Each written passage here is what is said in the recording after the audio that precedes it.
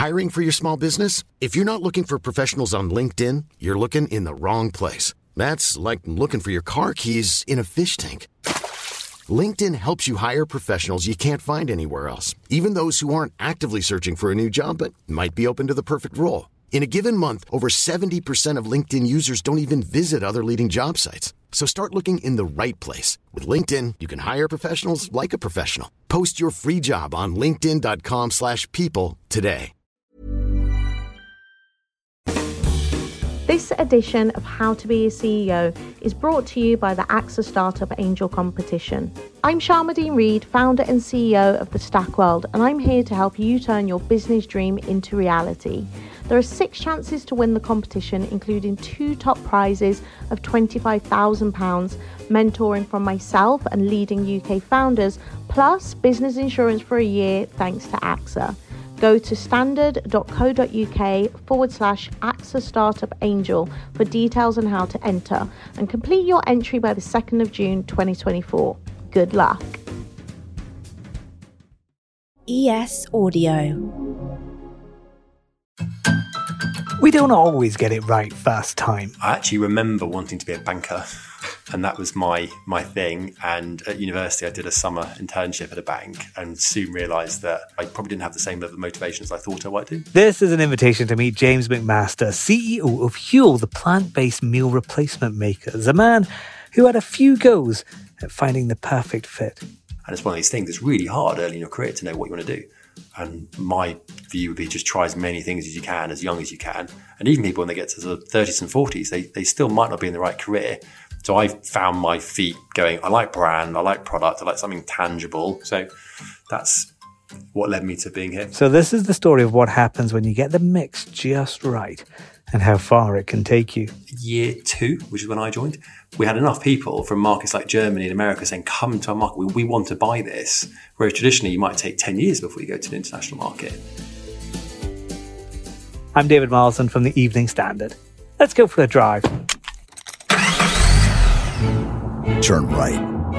And then turn left. So full disclosure, I was really late for this interview with James, like really late. My sat nav, and yes, I do have Master Chief from Halo on it. In half a mile.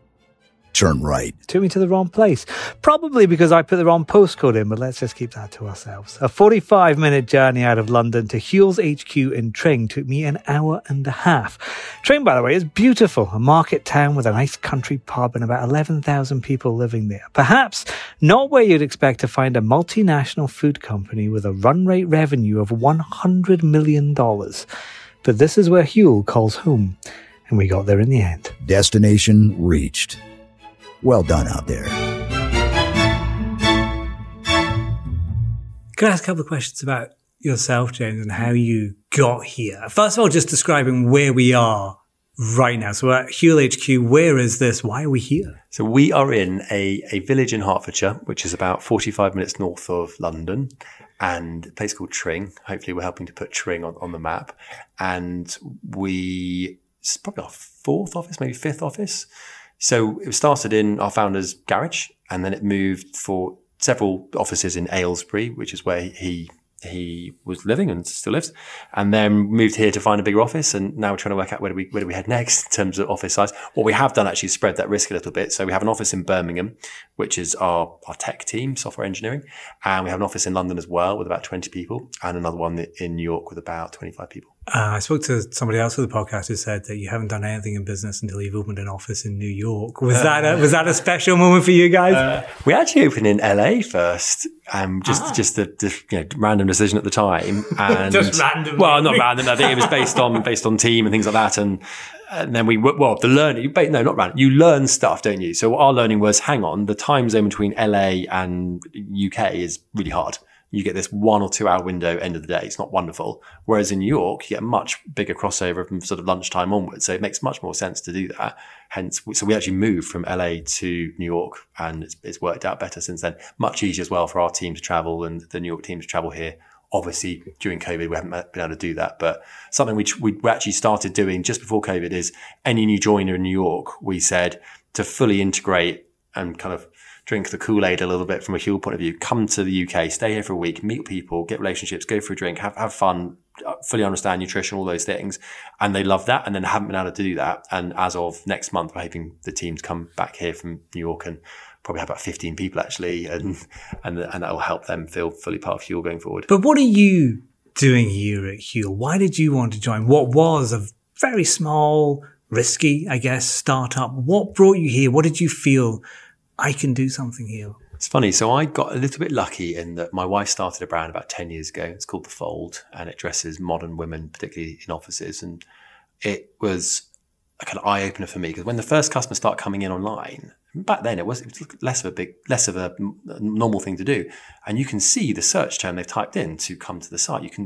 You can see what they bought and why, and you see the two-way interaction and stuff. And I was previously in a world where you sold your pallet of stock to a supermarket and you couldn't really control anything else. So I was always trying to find a way into direct consumer, ideally food, because I like food brands.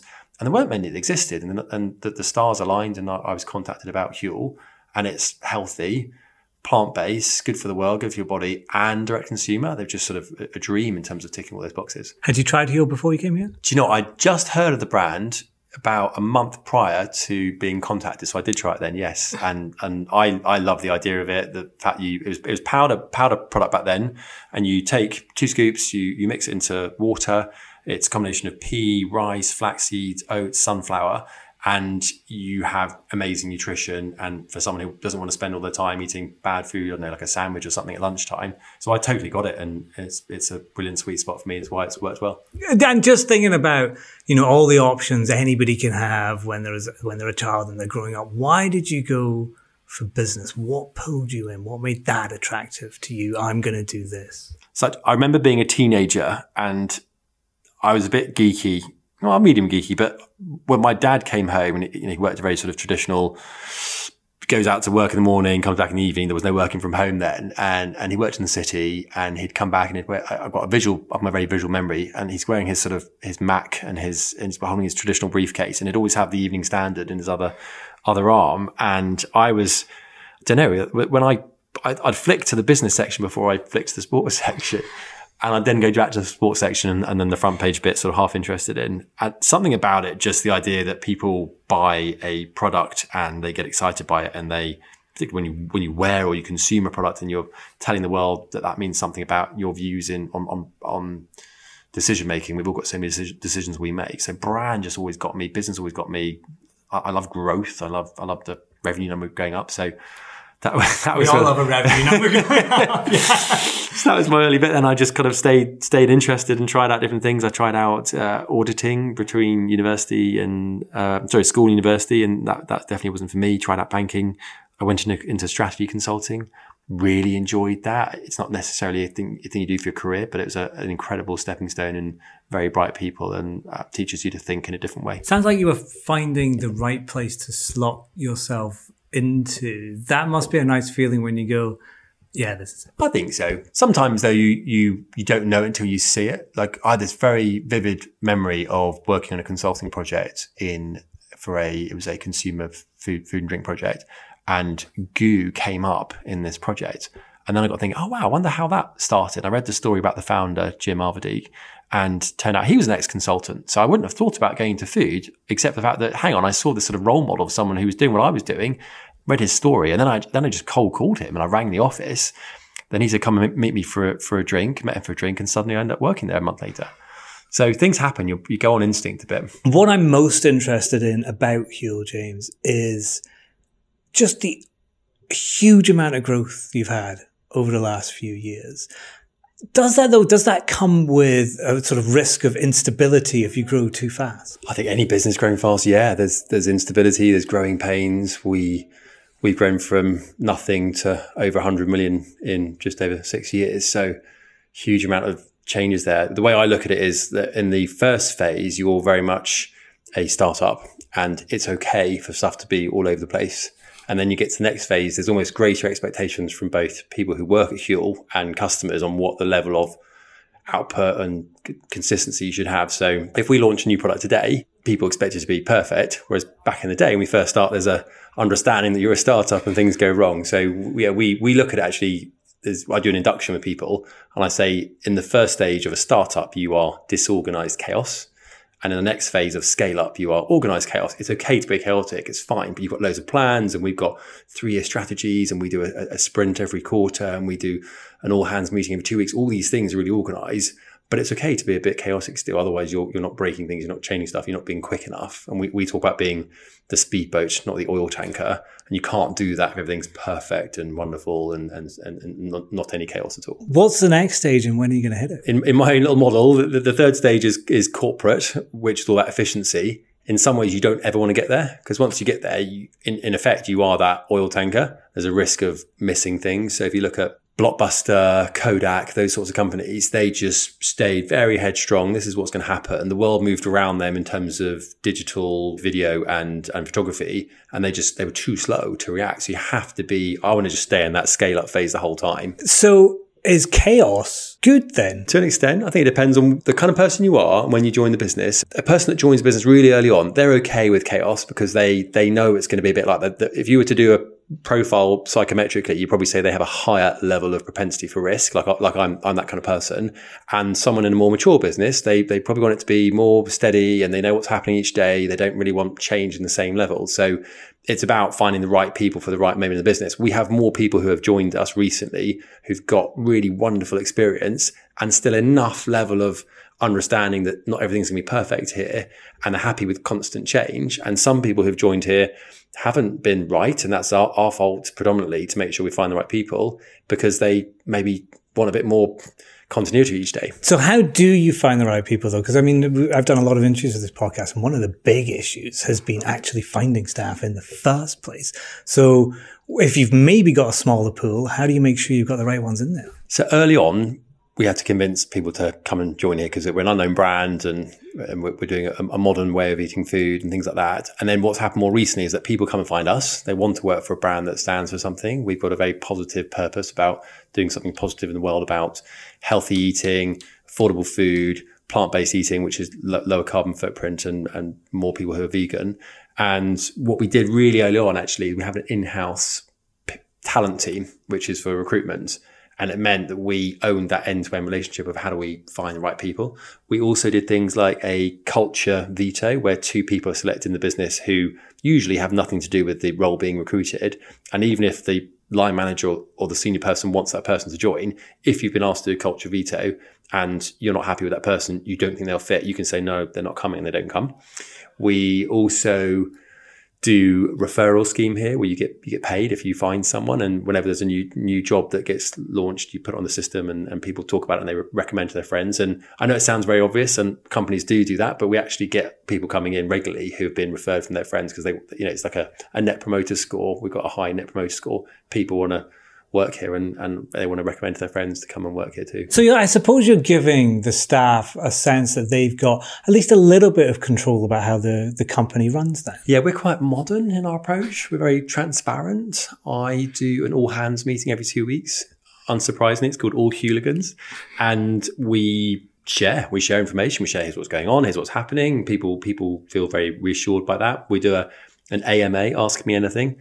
And every time there's probably 5 to 10 questions from people, either live or in advance. They want to know something and that gets shared with everyone. And I think that supportive, high ambition, transparent culture works well. We do a team survey every 6 months.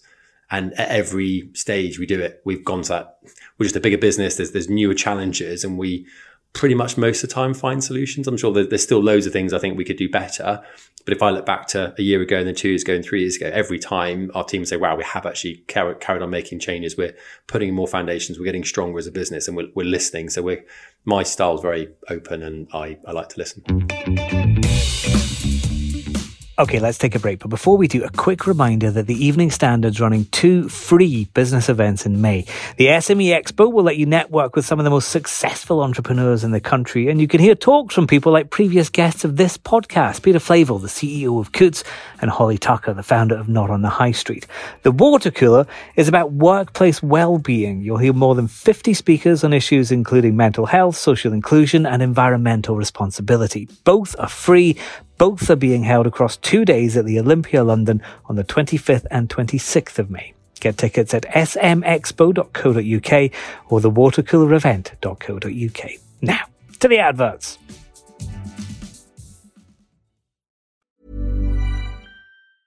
Hiring for your small business? If you're not looking for professionals on LinkedIn, you're looking in the wrong place. That's like looking for your car keys in a fish tank. LinkedIn helps you hire professionals you can't find anywhere else, even those who aren't actively searching for a new job but might be open to the perfect role. In a given month, over 70% of LinkedIn users don't even visit other leading job sites. So start looking in the right place. With LinkedIn, you can hire professionals like a professional. Post your free job on linkedin.com/people today. Hi, I'm Lawrence Dallaglio, host of the Evening Standard Rugby Podcast, brought to you in partnership with QBE Business Insurance. The show is available to listen to now and right up to the end of the season, when the winners of the Champions Cup will be crowned at Tottenham Hotspur Stadium, and the fight for the Premiership title will be decided at Twickenham. QBE is one of the world's leading insurers, and they will help your business build resilience through risk management and insurance solutions. Subscribe and download now wherever you get your podcasts. Thanks for listening.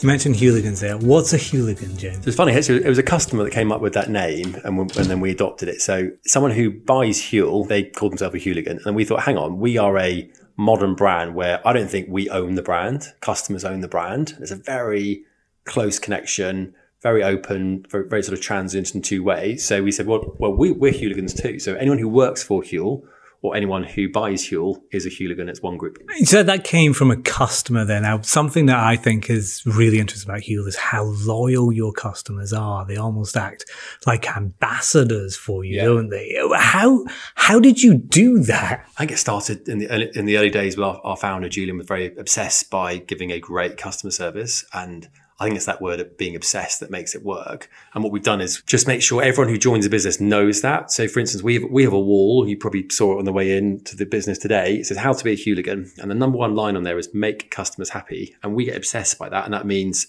the website, it means the packaging, it means the taste, it means the texture, it means the box that arrives in, it means the customer service. All those things is about giving this incredible customer service. And if you do that, two things happen. Number one, you'll buy again. Obviously a big tick. And secondly, you might go and recommend Huel to a friend, say go and buy Huel. So we focus so much on our energy on make customers happy. And a lot of that's also about making our team happy. So they're in a good place. They understand the product. They're all trained in nutrition, and they're constantly sharing suggestions on how we can be better as a business. And then you get happy hooligans in both senses of the word. I think a lot of people probably first came across the word Huel through advertising things across social media, tube adverts. You've done really big marketing campaigns, but are they as successful as that kind of word of mouth effect? From a data point of view, when we ask customers in our survey, how did you hear about Huel? Always been the number one is someone recommended it to me. So that's our thing. Back to make customers happy, be obsessed by that, and we'll do the right thing. As you've grown, I mean, you've talked about some of the difficulties there. How hard has it been to move into, you've started doing international work as well now. How difficult has that been? I think it's easier when you're doing direct to consumer. So almost all our sales are Huel.com. We are in some stores in the UK now like Sainsbury's and Tesco and Co-op and places like that. We are very digital native, social media native. So for instance, if you're in the UK and you post an image of you with Huel, and your friend might be in the US and they look into it, they go, oh, that's interesting. Why can't I have that? So yeah, year two was suddenly Germany and US, and we're in more markets now across Europe and Asia. And that makes it easier in some ways, but then you probably have more growing pains because you're doing more quicker. Like there are plenty of businesses at 6 years old who very few get to 100 million like we have, and very few also have international presence at that stage, which means you're juggling more. The pace is faster. You're having to work a bit more creatively to get there. And I think what happened there is we probably put foundations into the business a bit earlier because of it. Otherwise, we would have fallen over. We've got great manufacturing partners, lots of warehouses around the world, the systems, the team we need to handle that, the way we onboard new members of the team, all those things. That the sophistication we now have is incredible versus a couple of years ago that was based in the UK and coming out of Julian's garage. It all sounds very successful. If I may say, it sounds very easy, James. Has it ever gone horribly wrong? I don't think we've had anything horribly wrong. We talk about the word roller coaster. So when you grow a business, it is a roller coaster. It's never a straight line. You go up and you go down. Probably the bit that's most memorable for me was my first few months. We just launched into the US and we under forecast how big it would be. And we ran out of stock. We had one factory, one warehouse, no contingency. And it takes time to get new ingredients in, new packaging in. And we have a subscription element to our business. That means when you go, right, I'm going to subscribe to this, I'm committing to it. I want to eat healthy food and make it convenient for my life. Oh, I can't buy it anymore because you said it's going to come next month on the same day and it's not here. And that's really hard. It probably took us about a year to recover in terms of some of those customers. Some have come back, some might never come back to us again. And maybe it was that lesson that pushed us to just be so obsessed by the customer experience. We track how much in stock we are on our website. And I know most companies are happy with a lower percentage, but we just have learned from that in the past. So we'll spend more money on stock, more bigger teams to just really make sure that product is incredible and that they can keep buying it. You talked about being sort of wanting to stay in that kind of level of semi-permanent chaos, I guess, is where you want to be. But Huel as a company has to continue to innovate, doesn't it? It has to bring in new customers. It has to bring in new flavors, for example. How do you do that without losing those loyal customers that you have? It's interesting. So we look at it, the number of people who have actually tried Huel in our main markets is absolutely tiny. So in a way, we don't need to do any more innovation. We just focus on the markets we're in. The number of people who have heard of us is still really low. The number who've tried us is even lower. Like we might be aware of it, but the average person in general isn't aware of the brand. And just sheer recommendation and wider marketing and advertising will keep having more people try us. Then there's obviously a whole phase about product itself. For us, we think of it as keep making improvements to the product. So we used to be very MVP, minimum viable product. You'd launch something as fast as you possibly can, and then you tweak it over time to find out what you can do to make it better. And that's a really great way people do it in the startup world. Now we're a bit more, we'll almost do some of that MVP testing internally. And we also used to be in a place where pretty much every idea we had, we'd launch.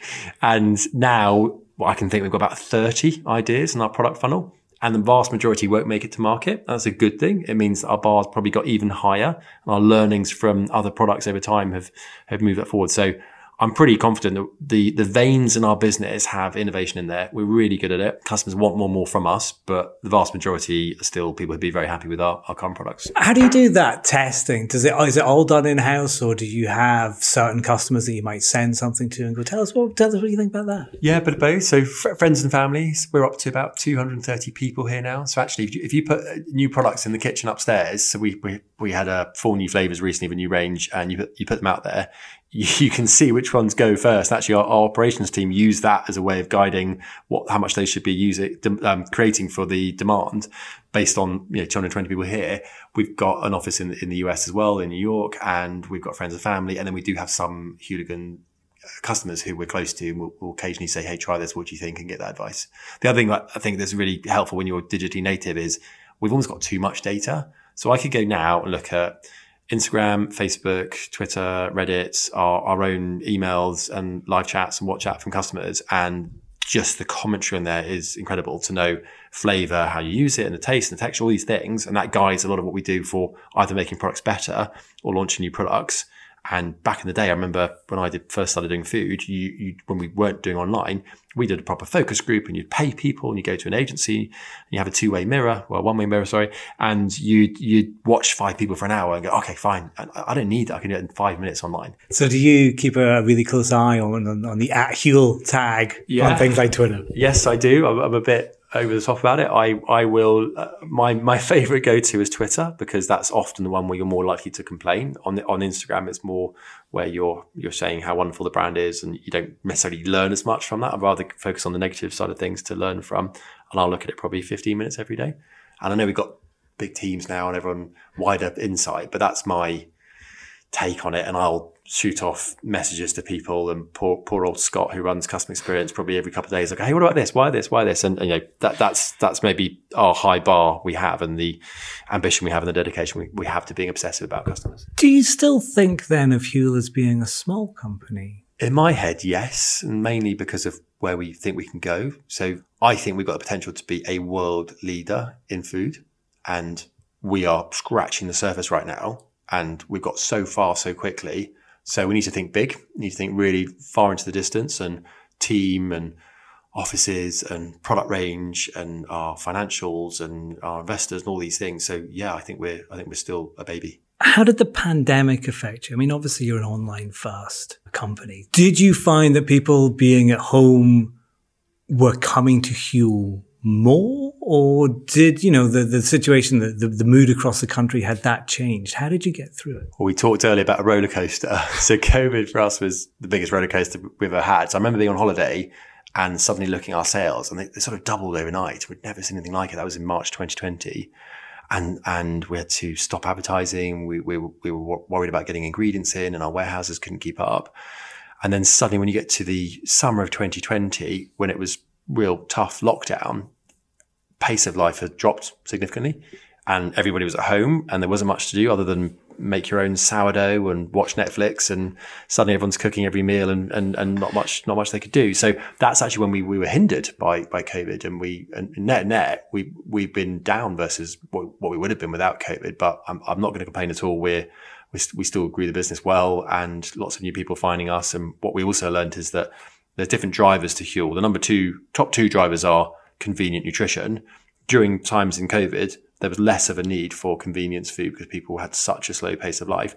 Now it's closer to being back to normal. There's a benefit of that, but there's definitely a change in terms of people's views on health and wellness, and understanding that the impact on their mental state and their body. Like I say, I look on Twitter, I see people saying, God, I feel so much better. I feel full of energy. My hair feels good. I possibly feel better about my body shape, and all those kind of things that people feel when they eat healthily. We see that even more now maybe than post-COVID, because people are more aware of health and wellness in their life. Is that, just thinking about that, is there a place for Huel outside of food? Would you be getting into sort of fitness areas? Or I get when you already have some kind of merchandising with t-shirts and things. Are you looking at those kinds of things? Yeah, so we've done shakers and t-shirts and hoodies for a couple of years, and actually since the early days, and that keeps getting better. So there's definitely something special about Huel, where there's a mindset people have about how they think about themselves and the world around them, and particularly actually in the plant-based area, where Huel is vegan. And I don't think people talk enough about the carbon footprint element of their consumer choices. So for instance, in transport, electric cars and planes, for many years, we've known, wow, that's a big thing you can do to reduce your carbon footprint. Greenhouse gas emissions, the 26% of greenhouse gas emissions are coming from agriculture. So arguably, we should be talking way more about food and the carbon footprint. The kind of customers we have are people who care about themselves and they care about the planet. So there's lots we could be doing in the future, but our focus remains food in the short term. What's the future for Huel then? How does that look? So I feel like we're just getting started. I love our team, our brand, where we're heading, the products we sell. We will keep doing all the right things that we're doing now. We are in lots of markets around the world. Most of them we haven't spent much time on because it's hard to focus too widely. So you'll see us doing more geographically. You'll see us keep improving our product.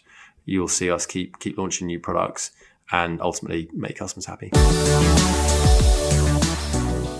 For all the latest business news, features and interviews, read the Evening Standard newspaper or go to standard.co.uk/business. Shall we meet again next week? There are new episodes of this show every Monday morning, but you can drop in whenever you like. Hit your subscribe or follow button to make sure you don't miss out. This has been an invitation to meet, and as always, it's been a pleasure to meet you. Let's do it again.